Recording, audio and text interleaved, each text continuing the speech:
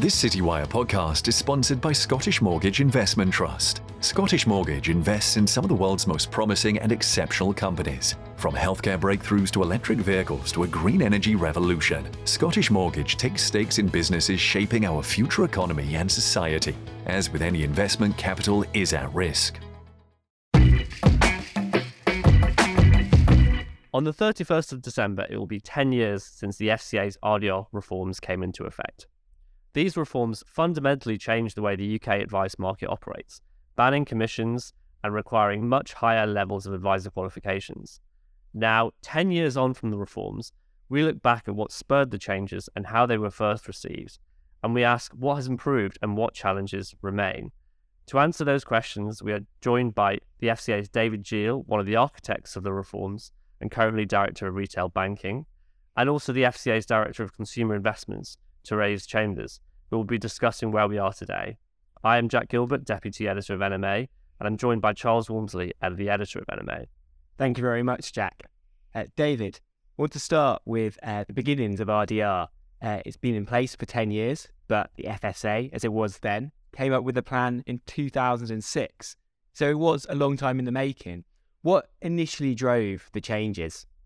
Well, in 2006, we had a number of concerns about the advice market and the way it was operating. We were seeing challenges around consumer trust in the market, a potential misalignment of incentives between advisors and their customers, and frankly, too many instances of poor advice. So back in 2006, we took the decision to do a fundamental review, and that sparked off a huge amount of work, working with the industry, working with consumer groups, and involving research, to come up with more of a problem statement of what did we think the real issues were in the market, and then to develop what we felt were the solutions to those problems. I wonder if you could just explain a little bit about what those poor outcomes were and what you found were causing them. Well, the poor outcomes usually resulted in either not enough people taking advice, buying products that they didn't necessarily need or weren't suitable for them or for their individual circumstances. But quite often that takes a long time to come through. So what you would see, it would be many years in the future, if you think about a pension, for example, many years in the future before you can actually see those problems manifest and people realize that they may have either been missold, misadvised, or in some way done the wrong thing for them. So that was most fundamental of the issues. But I think there were a number of drivers. So at that time, advisors were remunerated mostly by commissions from product providers.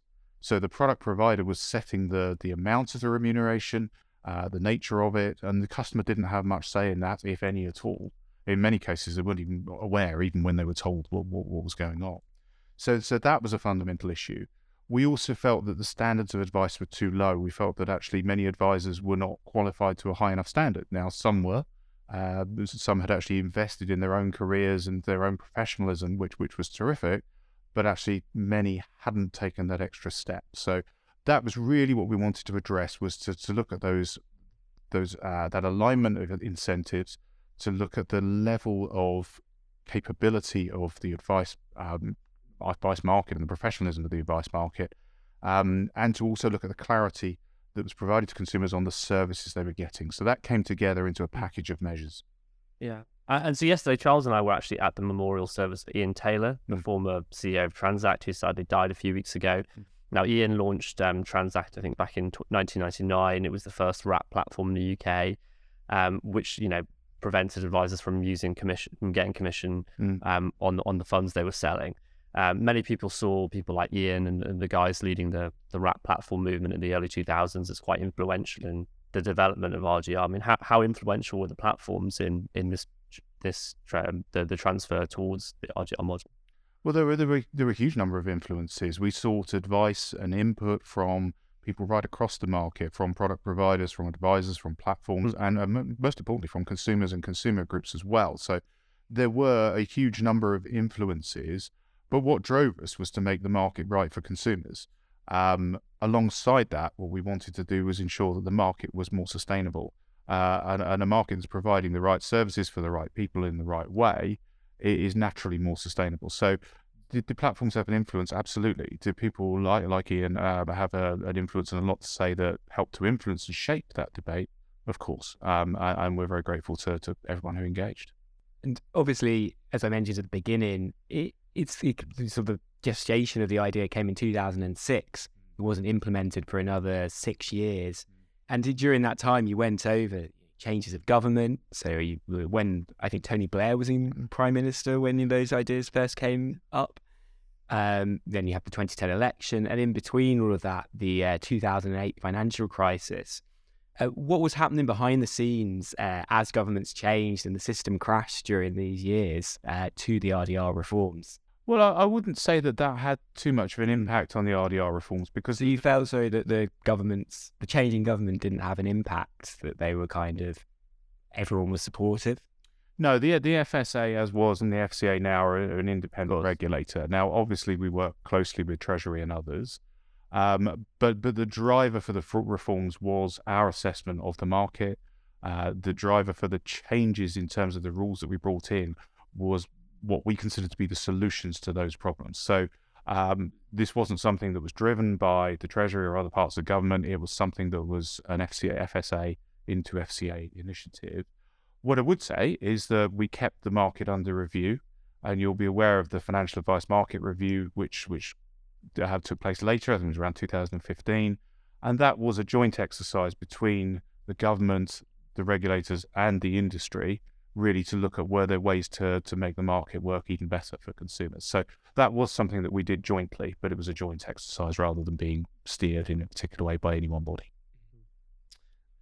Looking back at stories at the time on the NMA website, we've seen that there's been many people at the time were predicting a huge kind of advice gap, mass exodus of advisors.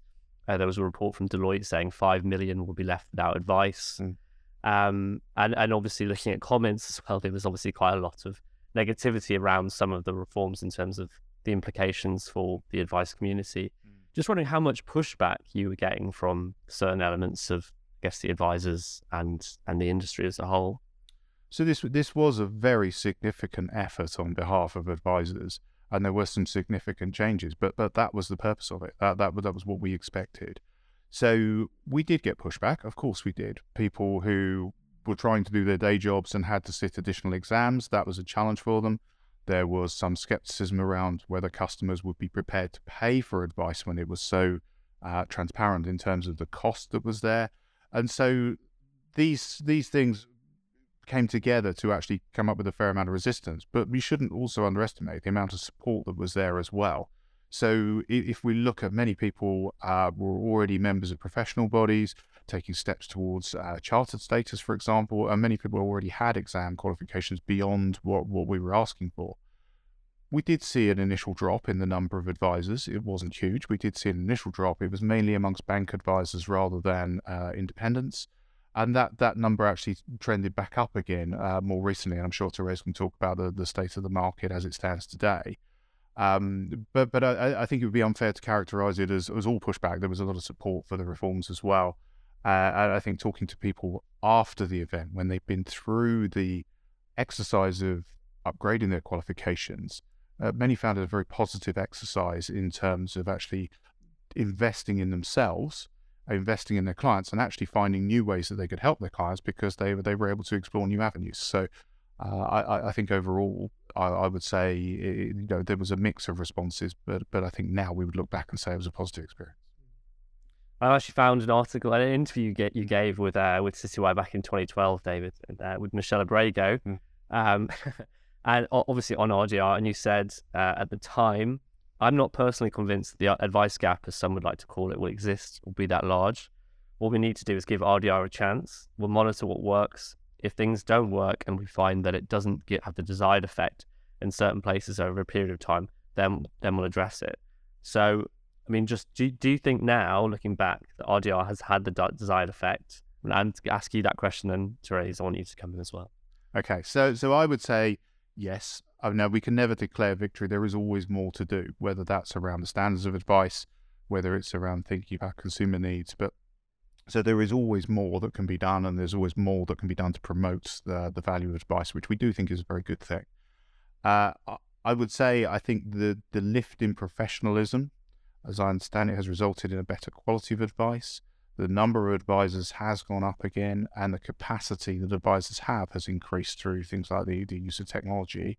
And so I certainly think that people who are looking for advice can find it. And there are other methods being developed, such as automated advice and other things that Therese can talk about, where people have got opportunities to engage in different ways. So I think there's more to do, but I'm pleased with the effect that reforms have had. So you were right back in 2012. Well, I mean, as I say, there is always more to do, but I think we've taken some very positive steps in that direction. And Therese? Yeah, so I think the RDR has actually transformed the advice market. It's not perfect. There is definitely more to do. But if you look at the change, the move away from commission payments towards the charging of transparent fees, that's fundamentally changed the incentive structure in this market. Whereas previously, advisors were incentivized to sell something. Now they are incentivized to give good advice. And that is a fundamental change. I would also see the huge increase in professionalism as a really fundamental change. And what we've seen is that customer satisfaction has gone up. The levels of complaints have gone down. That there is an exception there. And the exception is around advice on defined benefit pension transfers, where there have been a number of issues, as is well known. But on those two counts, RDR has absolutely done what it set out to do. In terms of the access to advice, we have seen improvement there. It's not as large as we would ideally have liked to see. And you'll be aware that we've very recently issued some further consultation proposals, which are designed at really opening up the financial advice for consumers. You have simpler needs, more straightforward needs, who just need to get into the world of investing. But, there has been an increase in take-up of advice. The robo-advisors are in there, relatively small market share, but, they're there, they have a presence. It's growing slowly. I think we'd like to get onto those new proposals in a moment. But before then, you just mentioned robo-advice there, and David mentioned automated advice. Do you think that has been a success? It feels like it's still quite a small market. Do you think that's taken off at all, or? It is definitely taking off. Yeah. But our consumer research shows that most consumers who are new to investing, they prefer the human touch. They will feel more confident in engaging with the world of investing if they have an actual human being to speak to. But there's no doubt that the automated advice platforms are there. They're doing business. It's a small amount of business relative to the rest of the market, but there's also a lot of investment in these automated providers, and there's a lot of keenness that they should expand. It's about getting over that initial confidence. If we can give people the confidence to take that first step into the world of investing, then I think that is potentially a game changer for people going forward. I mean, in terms of the market as well today, I think we've got 36,000 human advisors in the market. I'm sure that your comments around the improvement in professionalism and standards and the quality of advice since RDR would be widely acknowledged and accepted by the advisor community. And the 36,000 advisors today are, hugely qualified. So many of them are chartered, giving holistic financial planning. But I think something that many people would accept, though, is that those financial advisors, the 36,000, are predominantly focused on wealthy clients with quite large pension assets, particularly around retirement. I think that post-pension freedoms in particular, there was probably a move towards that pension, the high kind of pension asset client bank. Would you agree with that characterization that advisors now, predominantly the human advisors, are focused on the wealthier clients and particularly for pension assets? I do agree with that characterization, actually. I think that is true. Many advice firms actually have a sort of minimum pot, a minimum pot requirement that they in order to make it worthwhile for them. And that's because, in order to undertake a holistic financial plan for a client, that's a lot of work. Yeah. It's a lot of work to do that properly. And it carries quite a lot of overhead. And that's why we're bringing forward proposals for a core investment advice regime, which does not involve a holistic financial plan that looks at every aspect of someone's financial health and well-being, but is really targeted on getting people to take that first step into the world of investment, where we want to reduce the regulatory overhead, make it easier for firms to give that type of advice, and make it easier for consumers to step in. Who do you think will be providing that advice? Do you think it will be banks returning? Do you foresee some stuff like that coming in? I think banks will be interested. I think advice firms will be interested, particularly I think the larger vertically integrated advice firms will be interested. We've already done some industry engagement in advance of setting out our proposals, because there's obviously no point in making these proposals if nobody's going to step in and give the advice. And the feedback we've had so far is definitely that there is interest in this, but people obviously need to engage with the detail of our proposals. That's why we're consulting, so that they can come back to us on how we can make this workable for consumers and for advisors. And that interest is coming from providers and banks and insurers. It's coming across the board. You mentioned something interesting to me earlier, Jack, that someone was telling you that the environment in general has changed in that front. Well, I think that, yeah, I guess I did have a conversation before this, and we were talking about banks and advice. And I guess if you look back to 2012, and maybe David can come on this as well, is that, you had people going into your branch, you cash your check, and then there'd be maybe a financial advisor there who'd maybe sell you a life policy or an investment or whatever it was. But the world of banking is very different today. Now certainly our generation and others are focused on, online banking. You rarely go into your branch. So I'm just wondering what both your thoughts are on that kind of side of things now that banks are predominantly digital services, whether or not that will be a barrier to them being, getting back into the advice market. Well, I think banks are increasingly digital. I wouldn't characterize them quite as exclusively digital at the moment. And a lot of that digitization is still reliant on some face-to-face interaction. So a number of banks will engage with you through perhaps online technology in a branch or at home. And so actually one of the things that the pandemic has brought forward at a much faster pace is that interaction through mobile devices, for example, or through like Zoom, Teams, whatever platform people use. So video calls are much more prevalent for general banking needs. And I think it is fair to say that the sector is looking at how can they utilize some of that to provide a more holistic service to their customers. So I think it is fair to say that the banks would generally be interested in, are there ways of providing advice that they can do safely, that they can do as a service to their customers in a positive way. And I think that is quite different to where we were previously in terms of the way they're thinking about it, the services they may be providing, and the channels they'll be using to do it. But I think I would agree with them. There's some real opportunity there that banks know a huge amount about their customers. And if they can operate at scale to provide a service cheaply, efficiently, that is to the right standards, I think that's a positive all round. So I think there's some very exciting potential developments there. Yes, and we're already seeing some banks that are currently operating successful advice models, and that's what we're looking to build. That's part of what we're looking to build on here.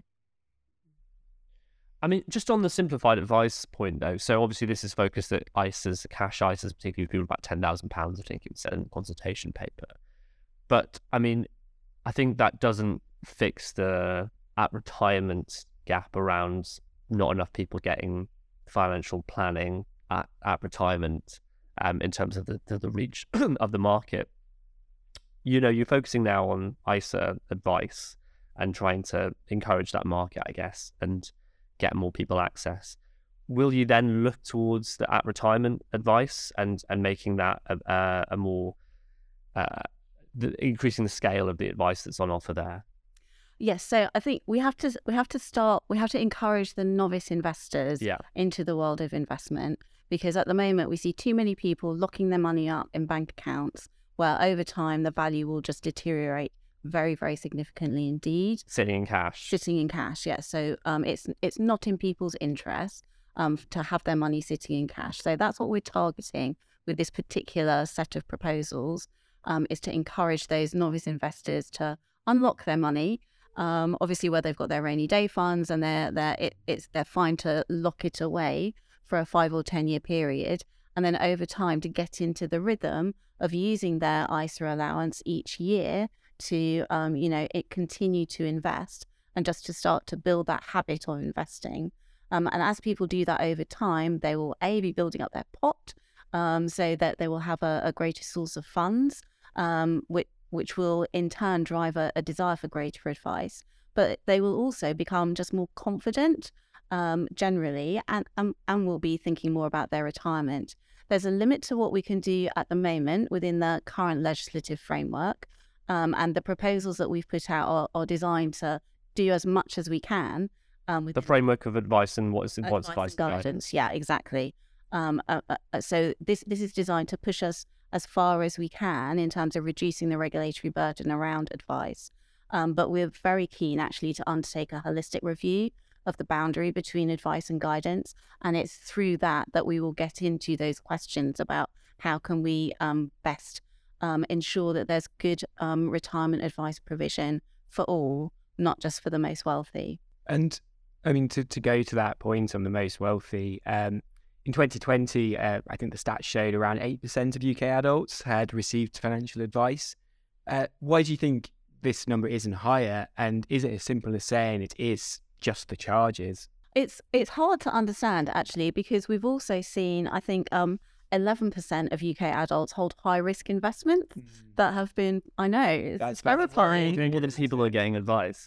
They're not getting advice. These are being marketed directly to them. Yeah. It's a direct consumer model. And through that, 11% of consumers have invested in high-risk investments, including crypto. Deep intake of breath at that moment. So I think there's more to it than just the charges. There's also the accessibility. How do I find advice? How do I find an advisor? How can I trust an advisor? So that there's a much wider piece. I think it's much wider than the charges. I think it's much wider than the current advice firm focus on the wealthier contingent. It's a complicated problem. Do you think it's partly because of the supply of advisors? Because, I mean, again, when I spoke to people before this podcast, some people said to me that a huge problem we've got post RDR is that we're just not getting the recruitment that we need to solve to provide the right provision of retirement advice, particularly post pension freedoms. Do you think that it's a sort of supply issue partly? I mean, there's a lot of advisors who are qualified to advise. There's over 6,000 advice firms in the market. So instinctively, that doesn't feel like a supply problem. But I think these are exactly the types of issues we're going to need to explore as we move into that holistic review of the advice guidance boundary. And if we look at where we are today, 10 years on from RDR, obviously RDR was created to reduce or remove investment bias when advisors were picking funds, as well as improve professionalism. But one of the things that I did speak to some people about before this was what the challenges and the issues that still remain in the market in terms of that bias. Something that is clear is that you are getting a lot of advice consolidators buying up small advice firms. Now, in some of the models of those advice consolidators are paying more for assets which are then transferred onto their own platform and funds. So the IFA who's selling up is getting a higher payment if later, after they retire or if the firm is sold, that their assets are moved across to the consolidators' models, investment models and platform. And surely this is still an element of bias that's still there in the market. And is this something the FCA is thinking about? Well, something that we're really looking forward to actually is July of next year when the Consumer Duty goes live in our rulebook, because that imposes a whole fresh set of really stringent requirements on firms, which at their heart say you've got to put the best interest of your customer first. And these are exactly the types of situations that we will want to be examining through the lens of the Consumer Duty. And so is that a foreseeable harm that you're causing to your consumer, to your customer, through that pattern? And if it is, then we'll need to do something about it. Okay. How will you be enforcing that? So there's a very lively conversation going on internally at the FCA to identify how we want to target the application of the Consumer Duty. We have to give firms a chance. Yeah. We have to give firms a chance to get it right. This is a big deal. It's a game changer in terms of raising standards across the board, not just in the advice industry, but across all aspects of financial services. So, we're not going to crack down and open investigations on the 1st of August. We will give people some time to get it right. But if people are not making the right efforts to get it right, if they're just ignoring it, then they will be in our sights pretty early. Do you expect firms to act before rather than afterwards? So we're already having conversations with firms that say, when the consumer duty comes in, I don't think this is going to be okay. Do you? So we're already having those conversations. And, firms have just completed their implementation plans. So for them, the consumer duty is very front of mind as well. And there's no point engaging in a business practice right now that you're going to have to change significantly in 7 months' time. Is this as significant as RDR was, or is? So that's a really good question. I think it's really significant. RDR focus on one section of the market. Yeah, this is across the board. This is across the board. It affects everybody. And for me to have a rule that says you must not do something that will cause foreseeable harm to retail consumers is incredibly powerful. I think I would just add, RDR was targeted. It was targeted at some specific actions. This is requiring firms to take a step back, have a think about what are the best outcomes for their consumers in the round. So it is a very significant change. I think you can say that it will be broader and it's much more ongoing. Whereas if you think the RDR changes were you get yourself qualified, that's step one, and actually that's a big chunk you've got past. You change your charging structure. You speak to your existing clients about what that looks like. You've got past that. Yes, you have to continue, but it's you've got over the biggest hurdle. I think consumer duty, as Therese says, is a very significant change, and firms will need to be thinking about it through all aspects of their activities, both existing and new. So it is a very significant change for firms who are trying to do the right thing for their customers. And if they're already doing the right things, then actually some of that change may be less significant than for others who really do need to take that step back and look at everything and potentially make some quite significant changes. And I mean, this might be a linked point, but we spoke a bit earlier about reputation of advice being a reason for sort of not getting as much uptake potentially, and sort of this idea that maybe people feel that they can't find an advisor they want to work with. What do you think the advice community could do to improve that? It's something we see every year. We see a lot of advisors going out there doing great things in financial education, doing loads of qualifications or really helping their local community. But it still seems there is a barrier. Is there anything more you think that this profession and community could do? That's a really good question. It's a really difficult question. Yes. There's always more that can be done in terms of outreach into local communities, maybe tapping into, we know financial education is a huge problem, tapping into sixth form colleges, getting those teenagers thinking about it, university students who obviously don't have two pennies to rub together, but hopefully at some point in their lives will, and to just get people tuned in. There's a lot that can be done in terms of outreach and education, and that is a really good way of just building trust. And that's the future we want to see. We want to see a future where consumers trust the financial advice community and know that that's a safe place to go to for really high quality advice. I mean, one area as well I noticed that was highlighted by the FCA recently was diversity and encouragement across every regulated firm. There's a specific letter to advice CEOs that was brought up. Do you think it's the community, RDR has obviously advanced the profession in one way, but do you think there's other things outside of regulations that firms need to be doing like that to sort of develop it into a much wider community? Yes, so the goal for firms should be to reflect the communities that they serve. Because that is the way that they can give the best possible advice, and it's also the way that they can just be the best that they can be, frankly, rather than being restricted to a very narrow demographic. Which is why, as a regulator, we take D&I really seriously, because that is a way of raising standards. But David, in a past life, I believe that you, before the regulator, before the FSA, you were actually an advisor yourself. Just wanted to finish by asking you how different do you think it is today compared to the very recent days when you were a financial advisor? Well, it's not very recent days. This was over 20 years ago. 20 years ago. I think I'm not close to the advice market at the present time. I mean, I'm working, as you know, in retail banking. However, I would reflect that everything I see, everything I hear, talking to Therese and her colleagues, I do see some very significant differences. I mean, clearly I look at things like the reports that come out of the RDR because it's interesting to me. I think what we have seen is a real uptick in the professionalism.